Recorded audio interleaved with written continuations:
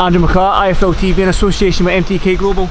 I'm here in beautiful Monte Carlo, Monaco. With me I've got Tony Sims. Tony, we've just been talking off camera about how beautiful this is, man. Can you just sum it up yourself? Yeah, we were just saying, like, of all the shows we do, like Your Call, you know, all the places we go around London, and then we find ourselves in Monaco, beautiful weather. I want to get a wee pan around just to show people where we're sitting right now. There's the ocean over there.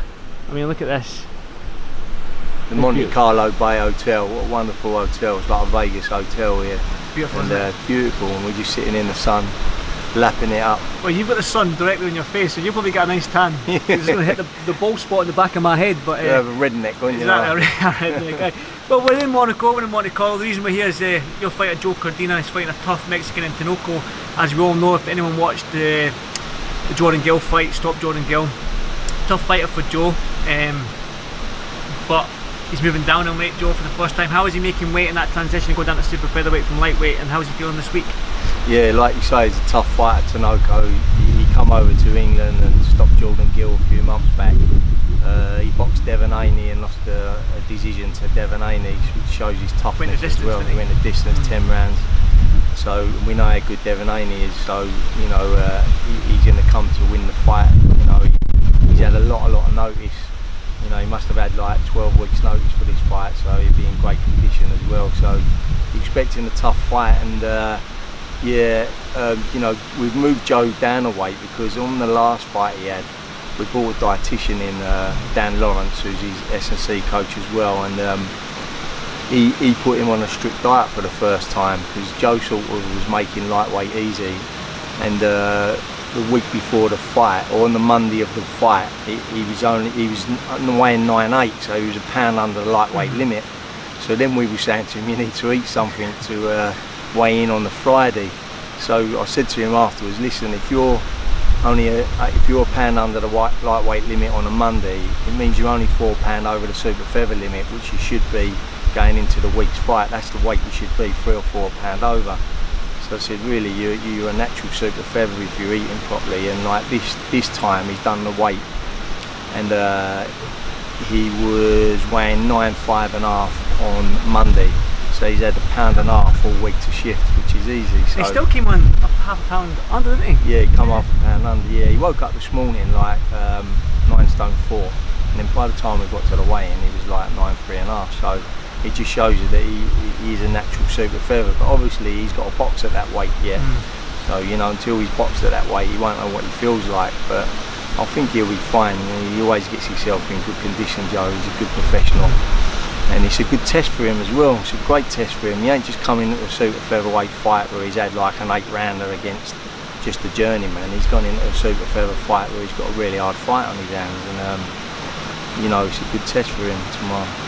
He's going to be a big super featherweight, Joe. I mean, he's my height, yeah. you know what I mean? So yeah. I can't envision me getting down to 9 stone 4, but it just, you think with Joe moving down, we've seen him fight Gavin Gwynn, we talked again off camera, he was 6'1", a big guy. Do you think this is where Joe's going to be more comfortable fighting smaller guys? Oh, this might be a stupid question really, but fighting the smaller guys, we can probably see more of Joe's power, more of Joe's skill set against these smaller guys and stuff like that? Well, that's what I was thinking, you know, because when you're a small lightweight, and you start fighting big lightweights, you know, and as you start moving up through the ranks as well, like when you get into world level, some of these lightweights are massive, you know, like I had Devon Haney down the gym, as you know, sparring a couple of months ago against Ricky Burns, and he's like was twice the size of Ricky Burns, and Ricky Burns is a big, when Ricky Burns stands next to Joe Cordina, Ricky Burns is a big lightweight, you know, and Devon Haney was dwarfing him. So I said to Joe, look, you ain't this weight, mate, you ain't a lightweight.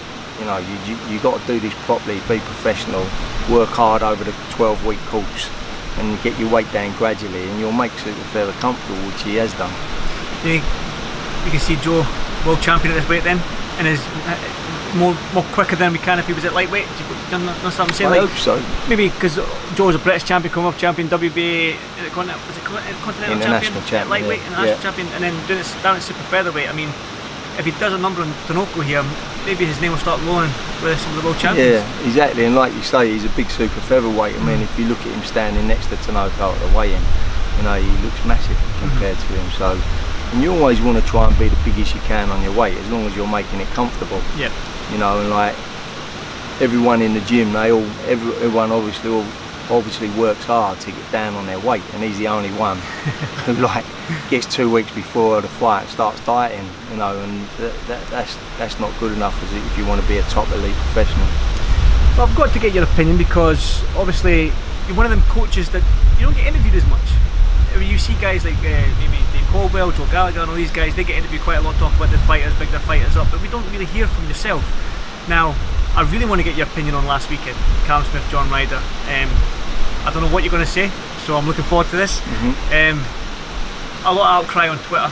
A lot of people thought that, maybe 90% of people thought that John Ryder won on Twitter. Obviously, you being John Ryder's coach, what was your initial reaction to the scorecards last weekend? Well, as the fight finished, the bell went for the 12th round. I naturally thought that John had won the fight. I knew it was a pretty close fight, but I just thought he won the fight. You know, when you look at, defensively, he was a more sounder fighter.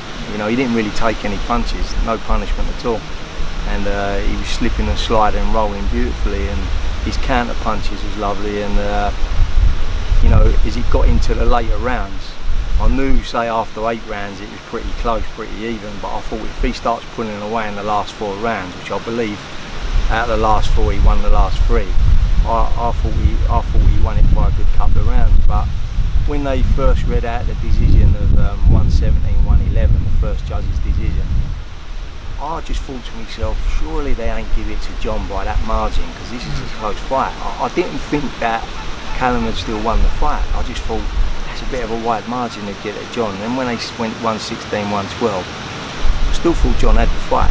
And then when they said Callum Smith, it was just like, I felt choked for John. I really felt choked for him, because I've been with him all through his career, and he's had one of them careers when a lot of fighters would have packed it in.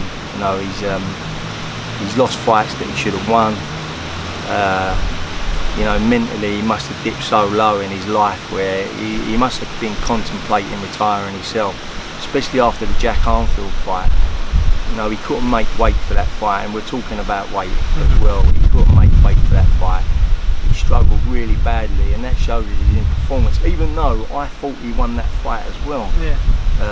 But he was like ponderous in the fight, he was slow, he didn't do what he was supposed to do. And he said to me afterwards, I just can't fight at middleweight anymore. And leading up to the Jack Armfield fight, he was like, I remember we got him on, because he got beat by Nick Blackwell. And he said to me then, he was struggling to do the weight, but he weren't saying to me then he wanted to go up a weight. He just said, I'm struggling to do this weight. And in them days, we didn't really have top dietitians in them days like we've got now. We've got like Dan Lawrence now, who's like a really good dietitian, S&C coach, but in them days they weren't really heard of, so you was all trying to read up and try to do your best with the weight, but obviously he wasn't doing the weight right. And like after that defeat, before the Jack Armfield fight, you know, I remember going, we couldn't get him a fight, and he was sitting around and he said, look, I want to fight, you know. And we went to the Camden Centre. Mickey Elliott done us a favour, funny enough. He put us on a little Camden Town Hall show. We were standing in the change rooms. There was about like 15 boxers in the changing room, sweltering up. You know, and he boxed a 6-rounder against a Russian kid who was tough, funny enough. He gave him a tough fight, and I think he ended up with about 400 quid at his purse for it. You know, and he must have been thinking at the time, is this what my life's turned out to be like? I started off as a top prospect, boxed for the British title against Billy Joe Saunders. That could have gone either way, that fight, by the way, that night. Billy won it by, I think he won it by a point or maybe 2 points on the scorecards. There's no arguing about it. I personally thought John might have nicked it, or it might have been a draw, but it was, you know, that's my opinion. I'm always going to be a little bit biased, but after that he must have been thinking, where's my career going here, you know, boxing at the Camden Centre, £400, like what am I doing, you know. And then he said to me one day, look, I'm going to move up a weight and give it a try. And I said, John, you're like 5'9" tall, you know, someone who's super middleweight, you're huge. And he said, look, I'm going to give it a try, because if I don't give it a try, I might as well pack up. You know, and he moved up a weight. He had an hard first fight against Adam Etches, who was something, I can't remember his record, but he'd lost 1 out of like... And he was known as quite a hard hitter, Adam Etches. Hard hitter, tough kid. He'd lost one fight. That was to Sergio Kamitsky. That's right, he was a good fighter. I was in Sheffield, I was at that That's fight, right. yeah. And he'd moved up to super middle as well from middle. And John put in a good performance against him. He hurt Etches in one of the rounds. It might have been the 9th or 10th. He hurt him a couple of times, nearly had him out on his feet, just couldn't finish him. Then the next fight, he boxed Rocky Fielding. Split decision that night. I think the split decision, he lost by a point. So I remember thinking, he had Fielding out on his feet in the 11th round, didn't finish him again. And I remember thinking, John's won this, same thing in Liverpool, John's won this fight, you know, we're celebrating in the corner, and then it went split decision the other way. So by that point, he must have been thinking, what am I doing, do you know what I mean? Like, I've moved up a weight, and this ain't working. And then the Patrick Nelson fight come out of the blue, really. I think they just took John on because he'd been here and there, he's had a couple of British title fights. A couple of big names in Billy Joe, Rocky Fielding. Yeah. And Patrick Nelson was like #1 ranked with the WBA, so they're obviously thinking, right, we'll put him on the George Groves, Jamie Cox undercard, and we'll just get an opponent in from John Ryder, who's half all decent, you know. And then John put the performance of his life in that night, you know, he knocked him unconscious. I think it was the 6th or 7th round. And bang, he's put himself back in the frame. Eddie then offers him the Jamie Cox fight. Bang, 2 rounds, that's over and done with. And then he goes into the final eliminator against Sorotsky, who was an unbeaten Russian, 15-0. Takes that fight. Didn't perform that great that night. He got badly cut in the 2nd round, which obviously hampered him. And but he got the job done. 7th round, bang. Then that was in last October. So now we're sitting around again. Nothing's happening. Like Callum Smith's allowed to do a voluntary before he's mandatory. Now we're sitting around and then nothing.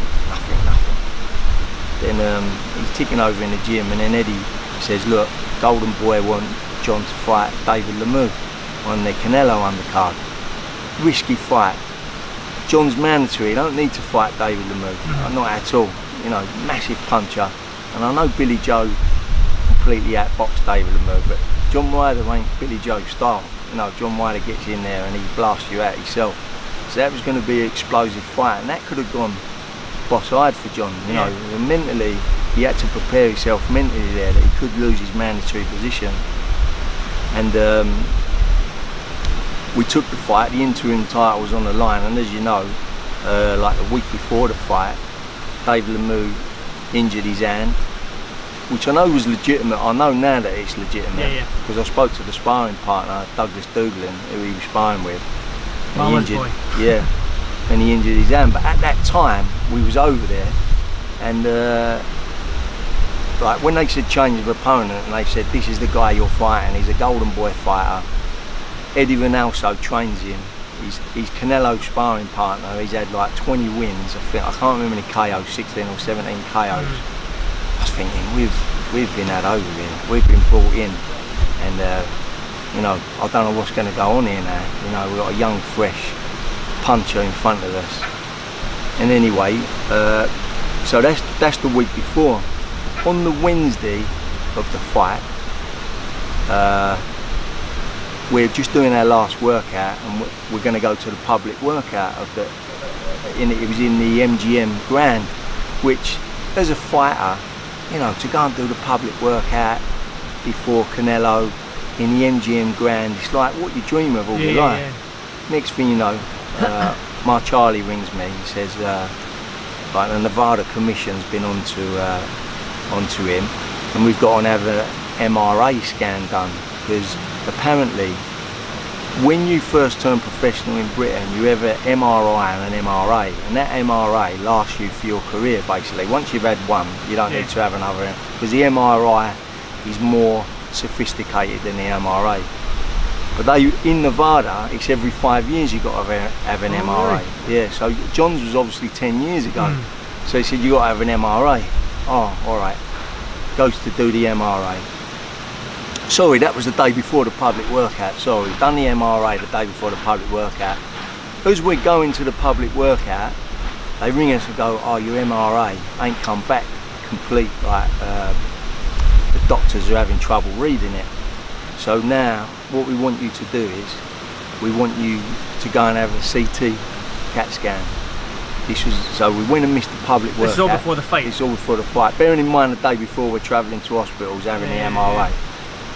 This is on the Wednesday, we've got to have the CT CAT scan now. So goes and has the CT CAT scan. Now it's like Thursday morning, we get the call saying, oh, the doctor can't read it properly.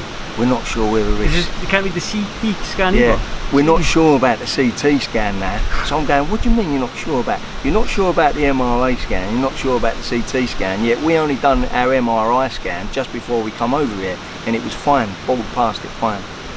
Oh yeah, well, there's something that might not be right. So I'm saying, so what do you want to do? So I think we need to go and have another CT CAT scan. This is just before... It's not ideal prep, is it? Just before the press conference. So I went, listen, he's got a press conference in a minute. Like, let him do the press conference. Alright, and he goes, there's another one. Oh no, we don't go and have another one. After the press conference I go, you know what? I ain't going to let him do another one. You've pulled him around for 2 days here and there. I'm not going to let him do another scan. So we might as well go home. And then he went, listen, let us speak to the doctor again. Then the doctor went, oh yeah, it's all right, that scan. I've read it. They give it to another doctor. Oh, right, okay. Another doctor read it. Went, yeah, no, it's fine. It's fine. So I went to John. So we've had a pull out of opponent week before. We've had 2 days of hospitals here since we've been here, and that was his preparation for the week's fight. So this is what I was talking about in the press conference. Mentally, John Ryder's a very, very strong individual.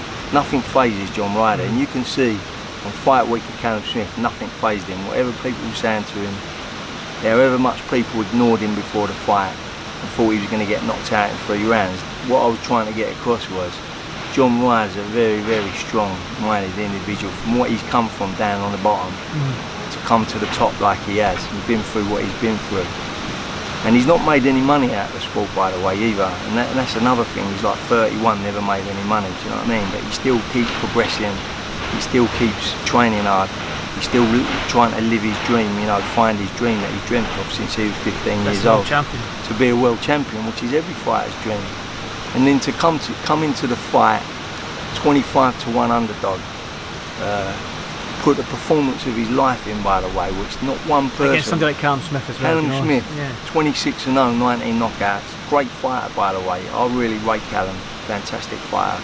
You know, I've watched nearly all his fights, you know, and a really good fighter, a lovely kid as well. You know, and it was always going to be an hard fight, always in my eyes. But I always believed John had the mental strength and the will. That's on film, Tony. That's on film. That's nearly fell in the swimming pool. Let me turn that on.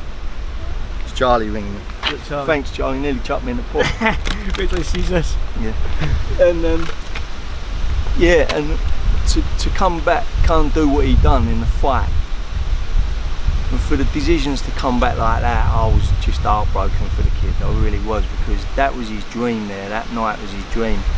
And not just his dream, but his financial future, you know, to go and, because he always said to me, I want to buy a house for my wife and kids.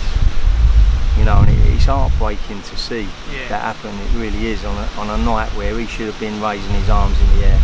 He should have had the Ring Magazine belt around him. He should have been in his next fight. He should have been secure. His name in the hat for Canelo and stuff like that, yeah. You know, and that's what you dream of your whole life. You know, and it's like I said before. Look, I had John winning the fight, but it was an hard fight. And if they'd have read out scores of like 115, 114, split decision, I probably wouldn't have said anything, because I'd have thought, you know what, it's an hard fight. Yeah. He's the home fighter, he's the champion. John fought unbelievable out of his skin, but when you get scores happening like that, it's just like, nah, mate. Would you be lobbying for the rematch? Do you want the rematch? Stupid question maybe, but do you want? Is that something you want next for John, or maybe in the near future? Of course, and I wrote to the WBA asking for John to be in mandatory position. I know Eddie spoke to the WBA.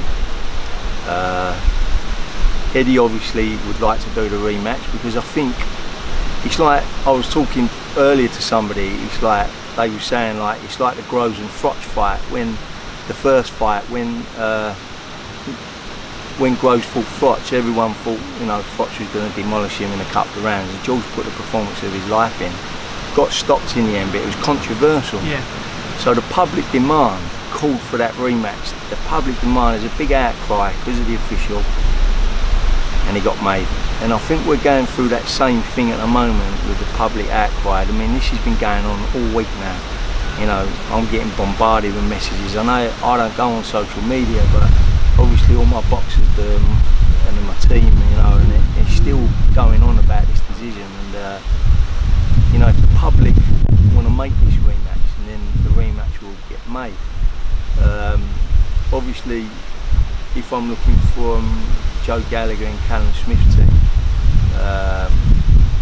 they obviously want to do like the Canelo fight, yeah. which I don't blame them. I would be doing that. I wouldn't be thinking I'm going to fight John Ryder again, you know. But it's dependent on how much the public wants to see this fight again. And if Callum Smith don't get the Canelo fight, you know, then it might be made. But when I was talking to Eddie earlier, I know Callum's in the reckoning for the fight. I know Billy Joe's in the reckoning for the Canelo fight. If the worst comes to the worst, and then John will get a world title shot, maybe the regular belt, but he will get something next, which is a good position to be in still, because I still believe John can become a world champion and get his dream. And if he does get a belt of some sort, then it might push for the rematch as well, even more. You know, because I think people do truly believe that John is the world champion, even though the judges didn't. You know, and the public no won that fight. And I think John feels in himself that he won the fight. He's put up a good performance against guys like Billy Joe, Longfield and Cam Smith. I mean, if anything, his stock has risen again, even though you could take any positives from that loss, is that John's stock has risen yet again. So people are starting to maybe know who John Ryder is, know the type of fighter he is, and like you say, the public will. Again, I say like Twitter's a powerful tool, because the majority of fights nowadays are made on Twitter with two boxers going back and forth, you know, so the fans outcry, like maybe for you, obviously John, the rematch, or if not, like you said, the regular belt could be on display. But I want to touch yourself on a little bit something else. Is like, I want to talk about Saudi Arabia next weekend, because Anthony Joshua's got the rematch against Ruiz, and you had Anthony for the first part of his career. I mean, how do you see that fight going next weekend? Yeah, obviously the big talk is all about the fight now. Yeah. And, you know, I'm looking forward to the fight. I think if Anthony Joshua boxes smart, uses his feet, boxes behind the jab nice and long, uses his straight combinations on Ruiz, and then when Ruiz comes inside, he can tie him up a bit, messing around. He's got the size, he can lean on him. I think Joshua can be smart and beat him. But the trouble is, if he starts trading on the inside with him, Ruiz is dangerous on the inside, because the reason is his hands are so fast, and he obviously punches hard as well, and he's an inside fighter. So it just depends how Joshua comes into this fight. I've seen photos of him, he looks in great condition, and you know, we're expecting an hard fight, but I do believe that he can pull this off, Anthony Joshua. I believe he can be a two-time heavyweight champion of the world, which not a lot of people have done that. Yep. He's smart enough to do it, and you know, I'd love to see him do it. He's such a nice man. I mean, like I said, you trained Anthony the earlier part of his career, and you know the type of man he is, but how would you describe his mindset going into this fight? I mean, coming off the loss, a stoppage loss at that, against something he was sort of like pegged on to win. So how do you think Anthony's approaching this fight in Saudi Arabia next weekend? I think through camp, knowing what I know of Anthony Joshua, he'd have probably been approaching it in an angry sort of way, because when you get to know Anthony, he's got a lot of fire in his belly that he don't really perceive to the public. He's got a lot of fire in his belly, and he would have hated that loss. He would have hated it, and it was just the manner in which he lost as well. Yeah. I don't know whether when we're talking about mental state of mind, because I like to talk about that a lot with boxers. I like to think that if he's 70% mental in this game of boxing, and I think your mental state of mind has to be 110% when you're getting in the ring to win a fight. And I don't know, because I weren't in that camp and I weren't around him, but to me he didn't look like he was under 10%. on that fight mentally. And for that sort of opponent, Andy Ruiz, who's a dangerous, fast fighter inside, you've got to be switched on every second of the round. And I think when he dropped him, and he went in for the kill straight away, and he got caught back, I think it just took him completely out of his stride. You know, he was on the floor, must have been thinking, what am I doing on the floor against this guy here? Yeah. And his head just completely went. And I think this time around, as I was saying, if he's smart and mentally switched on, strong in the mind, mentally switched on, he's got the ability, obviously the size, the athleticism to beat him, you know, and he should outbox him, outsmart him, use his size and reach to beat him, and use his feet. He's got good feet when he needs to use them, Anthony. He's light on his feet for a big man. And as I say, I've seen photos of him and he looks like he's trimmed down, you know, and sometimes I feel like he's carrying too much muscle on him as well, which obviously makes you feel heavy. And I feel like he can really pull this off next week. I really hope he does. Well, it'd be good for British boxing if he does pull it off as well. I mean, like I said, you had Joshua. What happened to the sort of your relationship with Joshua, if you don't mind me asking? But nothing. We had a contract, like 3-year contract, and the contract ran out. So that's all it was. There's nothing, you know. It's just business. I think the world of Anthony. You know, still message him and he still messages me. You know, and he's got a great coach involved at Kraken. He's brought an Angle Fernandez as well. Yeah, he's brought a couple of other coaches in. He likes having a couple of coaches around him. He's always had me around, you know, in the past. And maybe I was getting busy myself with my own stable, because at that time he was like training in my gym for the first 3 years, and then he decided to move more to Sheffield with Rob, and you know, and that's what happened, and the contract ran out, and that was it. There's nothing else in that, do you know what I mean? And as I say, I wish him all the best, and I hope he pulls it off. I think we all wish him all the best. Well, Tony, I won't keep you much longer. I mean, I'm starting to get cold now. The wind's starting to pick up a little bit. Should we go back up and get a coffee? Nice one, mate. Nice one, buddy. Thanks for the press on TV. Thanks, Tony. Thanks very much, mate. He is special. Absolute dynamite. Oh my goodness. All we do is